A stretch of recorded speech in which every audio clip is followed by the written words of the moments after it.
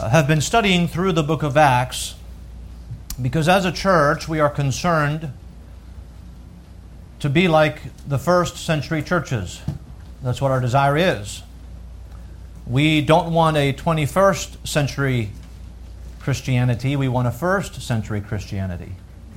I think we would all agree as we've seen the centuries go by, things that you find to be true in the first century churches seem to have disappeared today in the 21st century. And so we want to consider what the Bible teaches, what the Bible records here in the book of Acts, and ask ourselves these important questions and see if these things are true in our church today. Now in Acts chapter 14, we're going to begin reading here in verse 24. If we would go back to the beginning of Acts chapter 13, we would find the launching of the first missionaries. Paul and Barnabas were members of the church in Antioch in Syria, and the Holy Ghost said, I've called you to a work, and that work was going to leave Antioch in Syria, sail over to the island of Cyprus and preach the gospel there, and then they would leave the island of Cyprus and sail northward to Asia Minor, which is present-day Turkey. And then there they would go to Perga, and then Antioch and Pisidia and Iconium and Lystra. Remember Lystra, he would be dragged out of the city, stoned, and left for dead.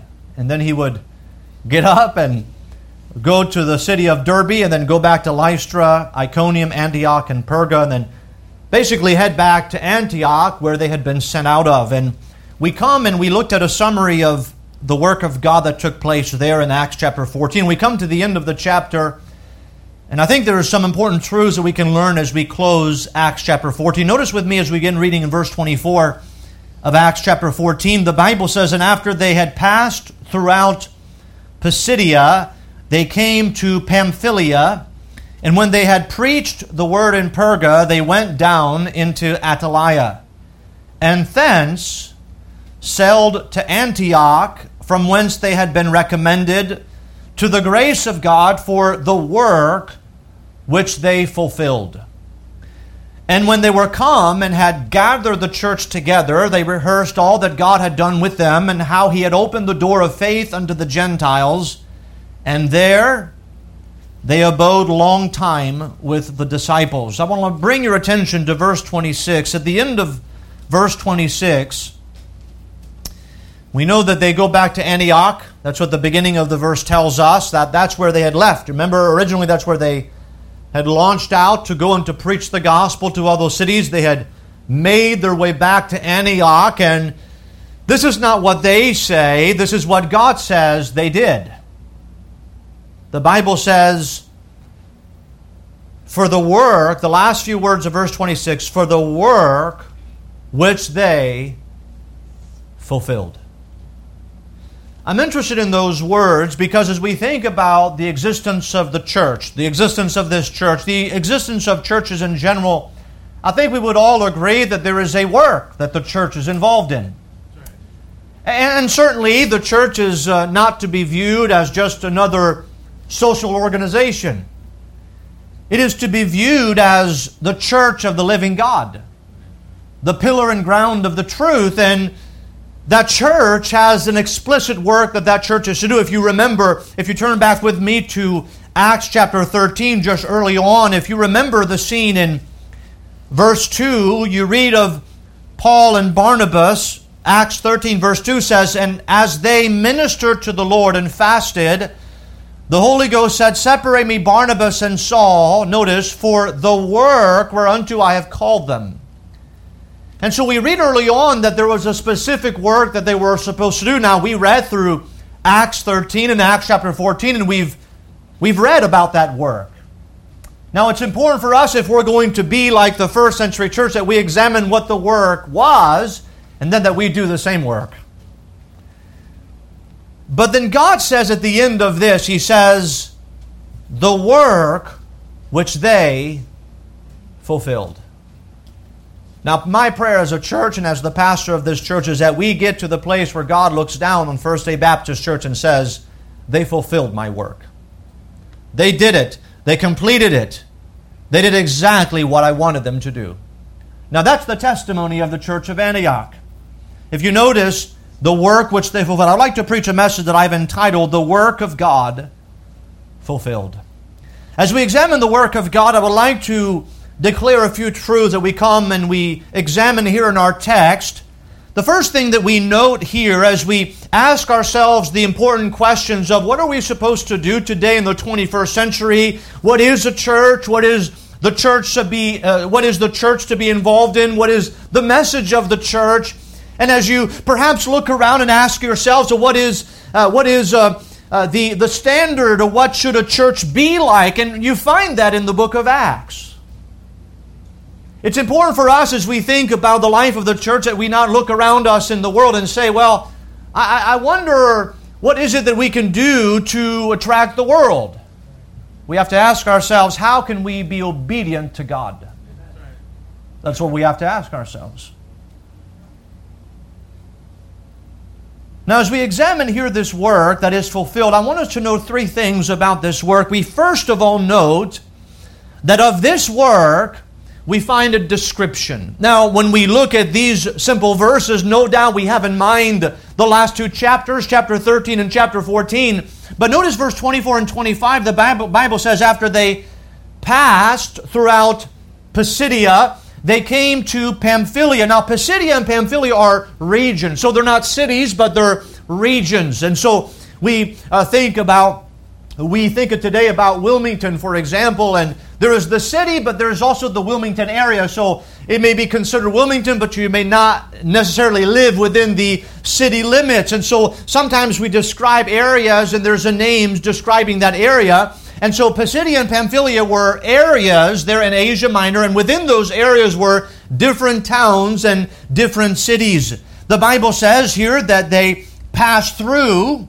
They came to Pamphylia, and when notice they had preached the word in Perga. Now, Perga is a coastal city south of Asia Minor. They would sail from Perga and Attalia. They remember when they sailed from Cyprus and came to Asia Minor, they arrived in Perga. When they sail back to the island of Cyprus, they're going to sail from Attalia. But this is a coastal city. And then the Bible says, and they went down to Attalia. And so we see here that those regions and those cities, and so what we notice about the work, when we think about the description of that work, we think about the places were many. Now when we think about the work of God, we ask ourselves, all right, as a church, when we think about the work of God, how do we describe the work of God? Well, the work of God can be described as the work of God being carried to many places. Now, the reason why I say that is because the work of the church is not a work where the church looks necessarily inward, but it's where the church looks outward and says, where is it in our area, where is it in our nation, where is it in the world where the gospel needs to be preached, where the work of God needs to be carried out. In other words, in the life of the church, there is a pioneering spirit, where the church is launching out beyond its borders, in a sense, not trying to build its own kingdom, but trying to build the kingdom of God. We see the places where many, we also see that the people were diverse. If you read throughout Acts chapter 13 and chapter 14, you find different groups of people. If you remember, the first two cities they went to, Antioch and Iconium, you remember Paul and Barnabas, they first went and preach in the synagogues. Now, a synagogue is simply a place where the Jews assembled themselves. It was the typical practice of both Paul and Barnabas, even Peter early on, to first go to the synagogues on the Sabbath where their Jews typically met and to preach the gospel to them, to preach Jesus Christ. And we read even later they went to Lystra and Derbe. Now, when we come to Lystra and Derbe, Paul is preaching to not Jews, but he is preaching to pagan people, to people who worship false gods, and if you would, that believed in Greek mythology. They had a temple that was erected. Remember when Paul and Barnabas were there in Lystra, the people saw them as gods. They said, this is Mercurius and Jupiter. These were Greek gods. And so wherever Paul and Barnabas went, you find that the people were diverse. And this is the wonderful thing about the work of the church. It is for everyone. No matter what background, No matter what religion, no matter what, well, I know people say today, they say race. There is only one race of people. That is the human race. We are not divided by color or culture. There is one blood, and we are made of that same blood. And so no matter what the different cultures is, it's interesting as you read Acts 13 and 14, you find that the message is one. They don't change the message as they go from one place, as they preach in the synagogue, and then they go and preach to a pagan people who worship those false Greek gods. They preach the same message, the message of the gospel. So we see the places where many of the people were diverse, but we also see that the preaching was unchanged. Notice with me in verse 25, the Bible says, and when they had, what's the next three words? Preached the Word. Throughout the book of Acts, as we've been studying throughout the last several months, well actually I think it's through the last year or so, we've come to find that this is repeated, that wherever they went, they preached the Word. Preached the Word. Now I'd like to bring your attention back to chapter 13 because I want us to get some insight into what that word was. They were faithful to preach the Word. If you go back with me in Acts chapter 13, notice in verse 26, the Bible says here, men and brethren, children of the stock of Abraham, and whosoever among you feareth God, to you is the word of this salvation sent. Now here, they're preaching in the synagogue where Jews had assembled themselves, and they say, we're giving you the word of salvation. We've been sent to carry out this word. And by the way, that's the work of God. The work of God is in a sense where God's people take the word of God and carry it to other people who do not know the word of God. We read by verse 38, he preaches, and by the way, as he's preaching to Jews who would be familiar with the Old Testament record, he preaches to them throughout the Old Testament record, and he arrives at Jesus Christ. And notice what he says in verse 38 of Acts chapter 13. He says, be it known unto you, therefore, men and brethren, that through this man, now he's been talking about Jesus Christ, through this man is preached unto you the forgiveness of sins. We ask ourselves as we read about Paul and Barnabas, we read about all the cities that they went to, we read about all the different diverse people that they spoke to, and then the Bible says wherever they went they preached the word, and we ask ourselves, what is that word? And here we read that he says, I preach unto you, notice here, the forgiveness of sins. Forgiveness of sins. Now we come to a place here in the 21st century where we no doubt see a society that has really has a different view of what sin is and of what sin means, but sin is anything that we do in violation of the law of God. The Bible is clear to express that in Romans chapter 2 that the law of God is written in our hearts, in the heart of man. You can go to the deepest jungles in Papua New Guinea where our missionaries serve there in Papua New Guinea, the Ottisans, and go there and you can tell them about God's laws and God's morality, and they seem to all have an intuitive knowledge of the law of God and of morality wherever you go. And so when he preaches about sin and the forgiveness of sins, people know intuitively what sin is. They know that it is a sin against God. It is a violation of the law of God, whether it be lying or hatred or adultery. All of those things are listed in the Word of God as being sin and a transgression of the law and a violation of the holiness of God. And the truth that we find in the Scripture is that all men have sinned and come short of the glory of God. That's right. But notice he preaches to them, notice the forgiveness of sins. You see, there is no doubt that if you're going to preach about the forgiveness of sin, that you have to preach about sin. Because if you don't preach about sin, then you don't know what you need to be forgiven from. And so here he preaches the forgiveness of sin. He has told them that, again, these were they who had rejected Jesus Christ as the Messiah. They had rejected Jesus Christ as their Savior. They had thought that worthiness in the sight of God came by being good, by keeping the standards of God, and they found themselves to be utterly sinful in the sight of God. And so he says, you can have the forgiveness of sins.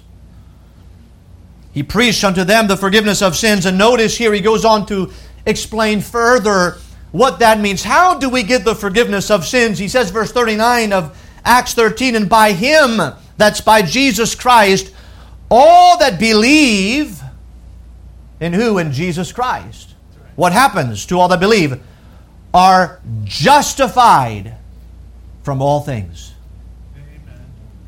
From which ye could not be justified by the law of Moses. Right. Now here to this particular crowd of people, you can see Paul and Barnabas, they're standing in the synagogue and they're preaching to a very religious group of people. These people that are gathered on that day in the synagogue thought themselves that they could be justified in the sight of God by keeping the law of Moses. They thought that they could be justified by being good people. And what they emphasized to them is that Jesus Christ came because they could not keep the law of Moses. Because there was in other words, he says, the goodness in you, you may do a good deed, but the good deed does not negate your sinfulness. It cannot wash away your sinfulness. You may try to weigh it out. You may try to, in your life, cause the good to outweigh the bad. But the truth is, the good does not erase the sin. And so he says you cannot be justified by the law of Moses. But what can you be justified by? By Jesus Christ. Now, the word justified is an interesting word. It's a judicial term with regards to the law. Now, we think about today, if you stand in a courtroom, they may not use that word, but let's say somebody is on trial for maybe a crime and they find that that person is not guilty of the crime. Indeed, they find that the proof is that that person did absolutely nothing wrong. That person was falsely accused. And so they might write on the paper, they might write justified. And that means they are not guilty. They have been found with no wrong. That's what the word justified means. Now, notice he said early on, I preach unto you the forgiveness of sins. So we have to understand what salvation is. Salvation, yes, is the forgiveness of sins. But judicially, when we stand before God, justification is all the sin has been erased by Jesus Christ, and now we stand before God as just as if we had never been sinners in the first place. You see, that's what Jesus did when He died on the cross. Jesus Christ didn't die as a martyr. Jesus Christ died to take away our sin. The innocent for the guilty. The Bible says that God hath made Him, Christ, to be sin for us, who knew no sin, that we might be made the righteousness of God in Him. Amen. You see, righteousness is not attained by good deeds. By the law of Moses, righteousness is attained by justification. Justification is attained by the forgiveness of sins. And forgiveness of sins is attained by believing in the Lord Jesus Christ. That's right. Isn't it interesting that as you read throughout the book of Acts, wherever they are, the message does not change. Amen. So that tells us today for the 21st century, the message today in the 21st century is still the same. Here we are 2,000 years later. We must not change that message. Peter, when he was told, you remember by the religious authorities of the day in Acts chapter 4, he was told you cannot preach or teach in the name of Jesus Christ. You're not allowed to do that. You can do anything else you want, but don't preach in that name. You remember what Peter said? He said, there is none other name given among men whereby we must be saved. That's right. We cannot but speak the things which we have seen and heard. And so why would the church forsake that glorious message that through Jesus Christ the forgiveness of sins is received and justification from all things? You see, if you have trusted Jesus Christ as your Savior, you have been justified because you've received the imputed righteousness of Jesus Christ.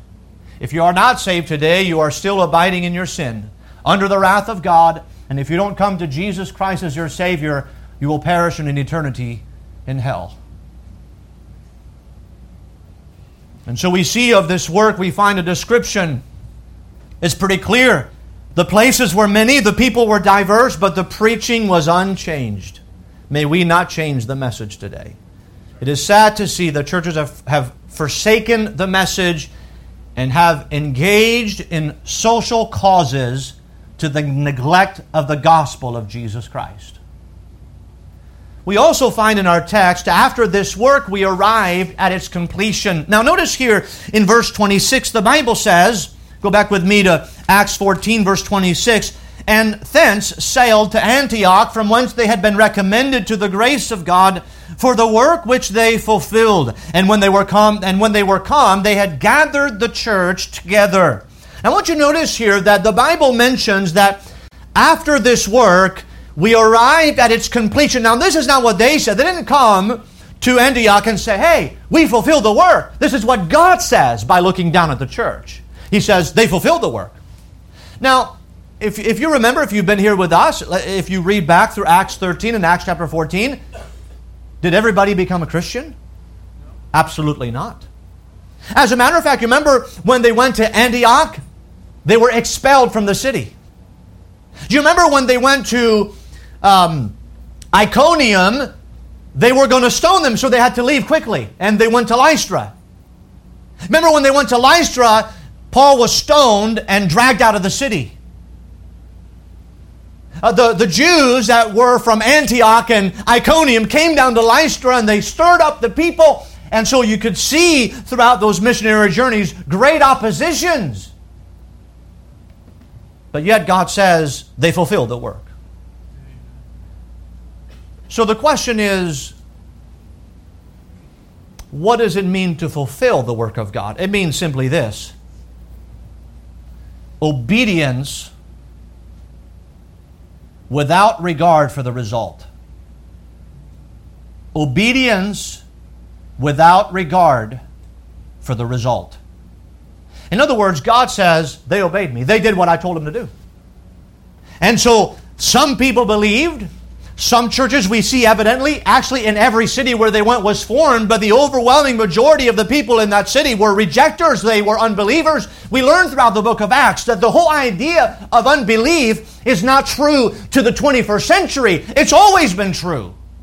People may say, well, I have a modern mind, I have a modern idea, and so today with all that we know, we are unbelievers. And I say that that is not anything new. It's as old as the gospel. Unbelief is. It's always been around. But God says they were obedient. And so may we as a church say, may we be found obedient to God and leave the result up to God. We find several things as we think about the church arriving at its completion of its work. And by the way, they're going to rest there in the city for a while, but then they're going to launch out on the second missionary journey and then a third missionary journey. So they're not done. But in this round, they were obedient. You see, there is no permanent obedience where we've obeyed the Lord once and then that means that we're always going to. No, we have to keep resubmitting to the Lord. But as we think about the work, we see here that when we think about the work unified the church around a common cause. This work unified the church around a common cause.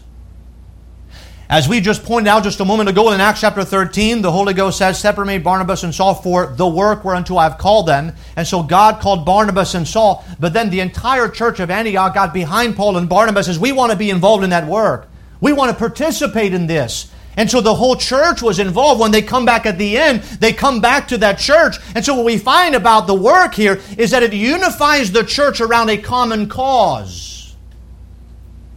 You know, sometimes we think about unity. People speak a lot about, well, we have to be unified. We have to dwell in unity. And certainly there's something that sounds good about that. But what is the grounds of unity? What is the basis of unity? Well, the basis of unity has to be a common cause. We don't just get along because we need to get along. We get along when we all have a common cause. In other words, you want to serve God, I want to serve God, we want to obey the Lord, let's do it together. And that unify the work of God unify the church. You see, often what happens to church, the reason churches die is because they don't unite around a common cause. Everybody wants to do their own thing. Everybody wants to go over there and do their own thing. Well, how about we do this? How about we do this? How about we have a yoga classes? How about we have a cafe in the back? How about we do all those things in churches? No, what's the common cause? The gospel. The launching out, the pioneering spirit, the preaching of the gospel, that's the common cause. And the people come underneath that common cause and are united to move forward together. That's how a work is fulfilled. We also see that it provided direction for the emphasis of the church.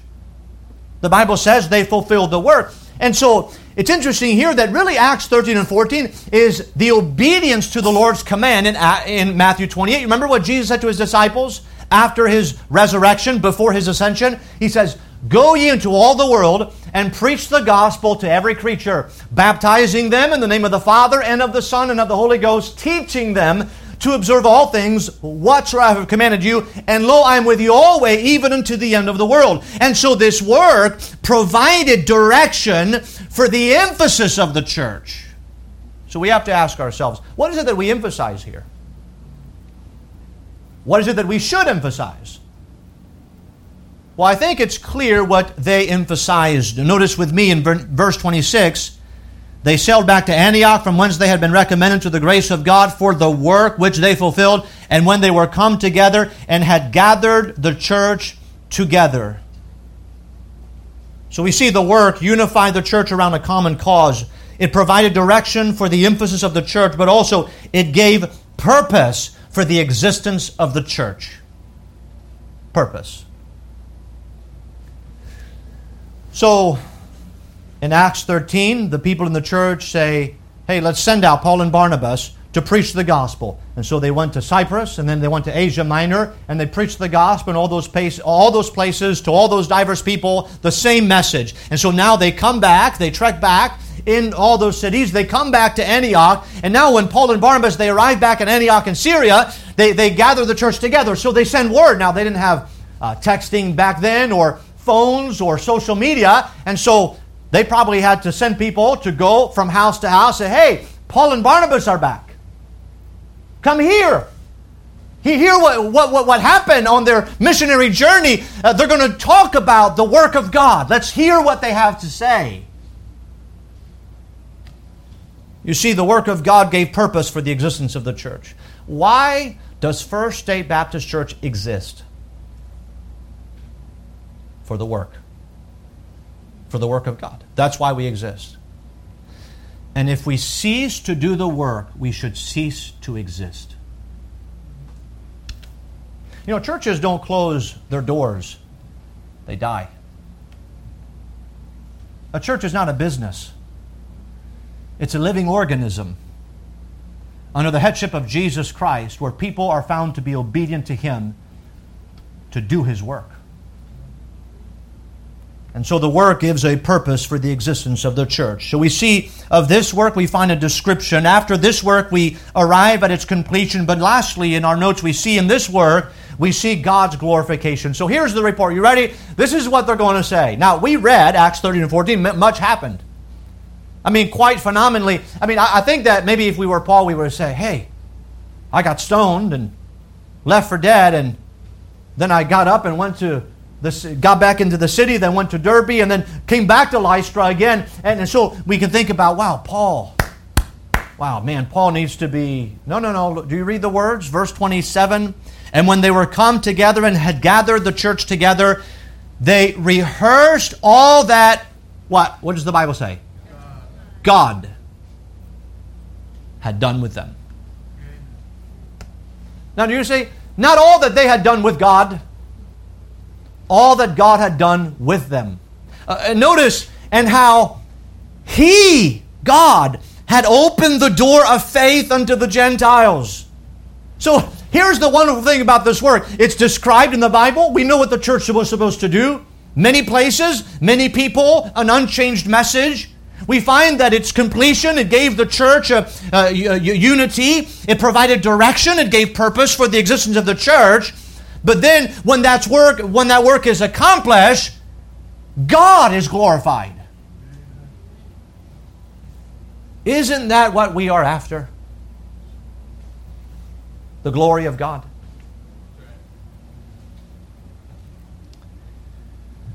The only thing that they can do is give honor to whom honor is due.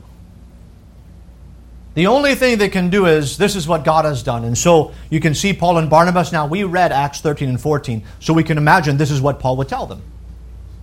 We went to Antioch in Pisidia, and this is what happened. We were expelled out of the city. Now, some people believed. It was quite amazing. We went to Iconium, and there we preached, and some people believed, but we were also chased out of the city. When we went to Lystra, Paul was left for dead, and God raised him. And then we went to Derbe, and it's amazing, as we went back through those cities, we were able to establish local congregation and ordain elders in every church, and we saw God do wonderful things. You see, they don't give credit to themselves, they glorify God. The church exists, First State Baptist Church exists, primarily to bring glory to God. We cannot bring glory to God if we do our own thing. Have our own agenda and our own program. And I think that's what happened in large part to churches here in the 21st century. They said, well, we have a better way. We have a better program. We have better ideas than the message of the gospel. No, there is no better idea than that. We see that they testified to the gatherer, they rehearsed all that God had done, and they gave honor to God. This is what God has done. This is how God has opened the door of faith unto the Gentiles. Can you imagine these people in church? Now, certainly they weren't there with Paul and Barnabas on those journeys from city to city and talking to all those people. But can you put yourself, if you've been here for the last several months, as we went through Acts 13 and 14, could you sense the Spirit in that meeting that day? Really? Wow. That's what happened in the synagogue. That's what remember the Gentiles when they were in Antioch? Remember Paul was preaching in the synagogue? Remember the Gentiles? They were outside. And when the Jews inside the building left, not listening to the preaching of Paul, the Gentiles who were outside said, hey, can you preach to us? Can you tell us the gospel? And then the whole city came together. You see the hearts of God's people getting stirred up for the work of God. Wanting to do more. You see, that's what should happen in our hearts when we think about when God, by the way, is glorified. It does something in us where we want more. More what? More glory for God. We want to go to the next city. We want to take another journey. We want to keep launching out. We want to keep preaching the gospel. We want to keep doing that. And now it's been 2,000 years since the gospel has begun to be preached. And God has changed the lives of countless people. Not only through the forgiveness of sins and justification, but many of you, I'm sure, could testify one after the other today of how God has changed your life. And you're here today as a testimony of what God has done in your life. Amen. And He gets the glory. You see, a Christian doesn't walk around and say, well, look at how great I am. We know we're not great. But we know that God is. Amen. And we know of the work that He's done in our hearts and in our lives. And He has caused a change that we could not bring about on our own. So praise be His name. Amen. So as a church, let's think about these words. The work of God fulfilled. My prayer is that God will look down in First Day Baptist Church and say, they fulfilled it. They did it. They were obedient. And may that be so. Let's bow our heads in prayer.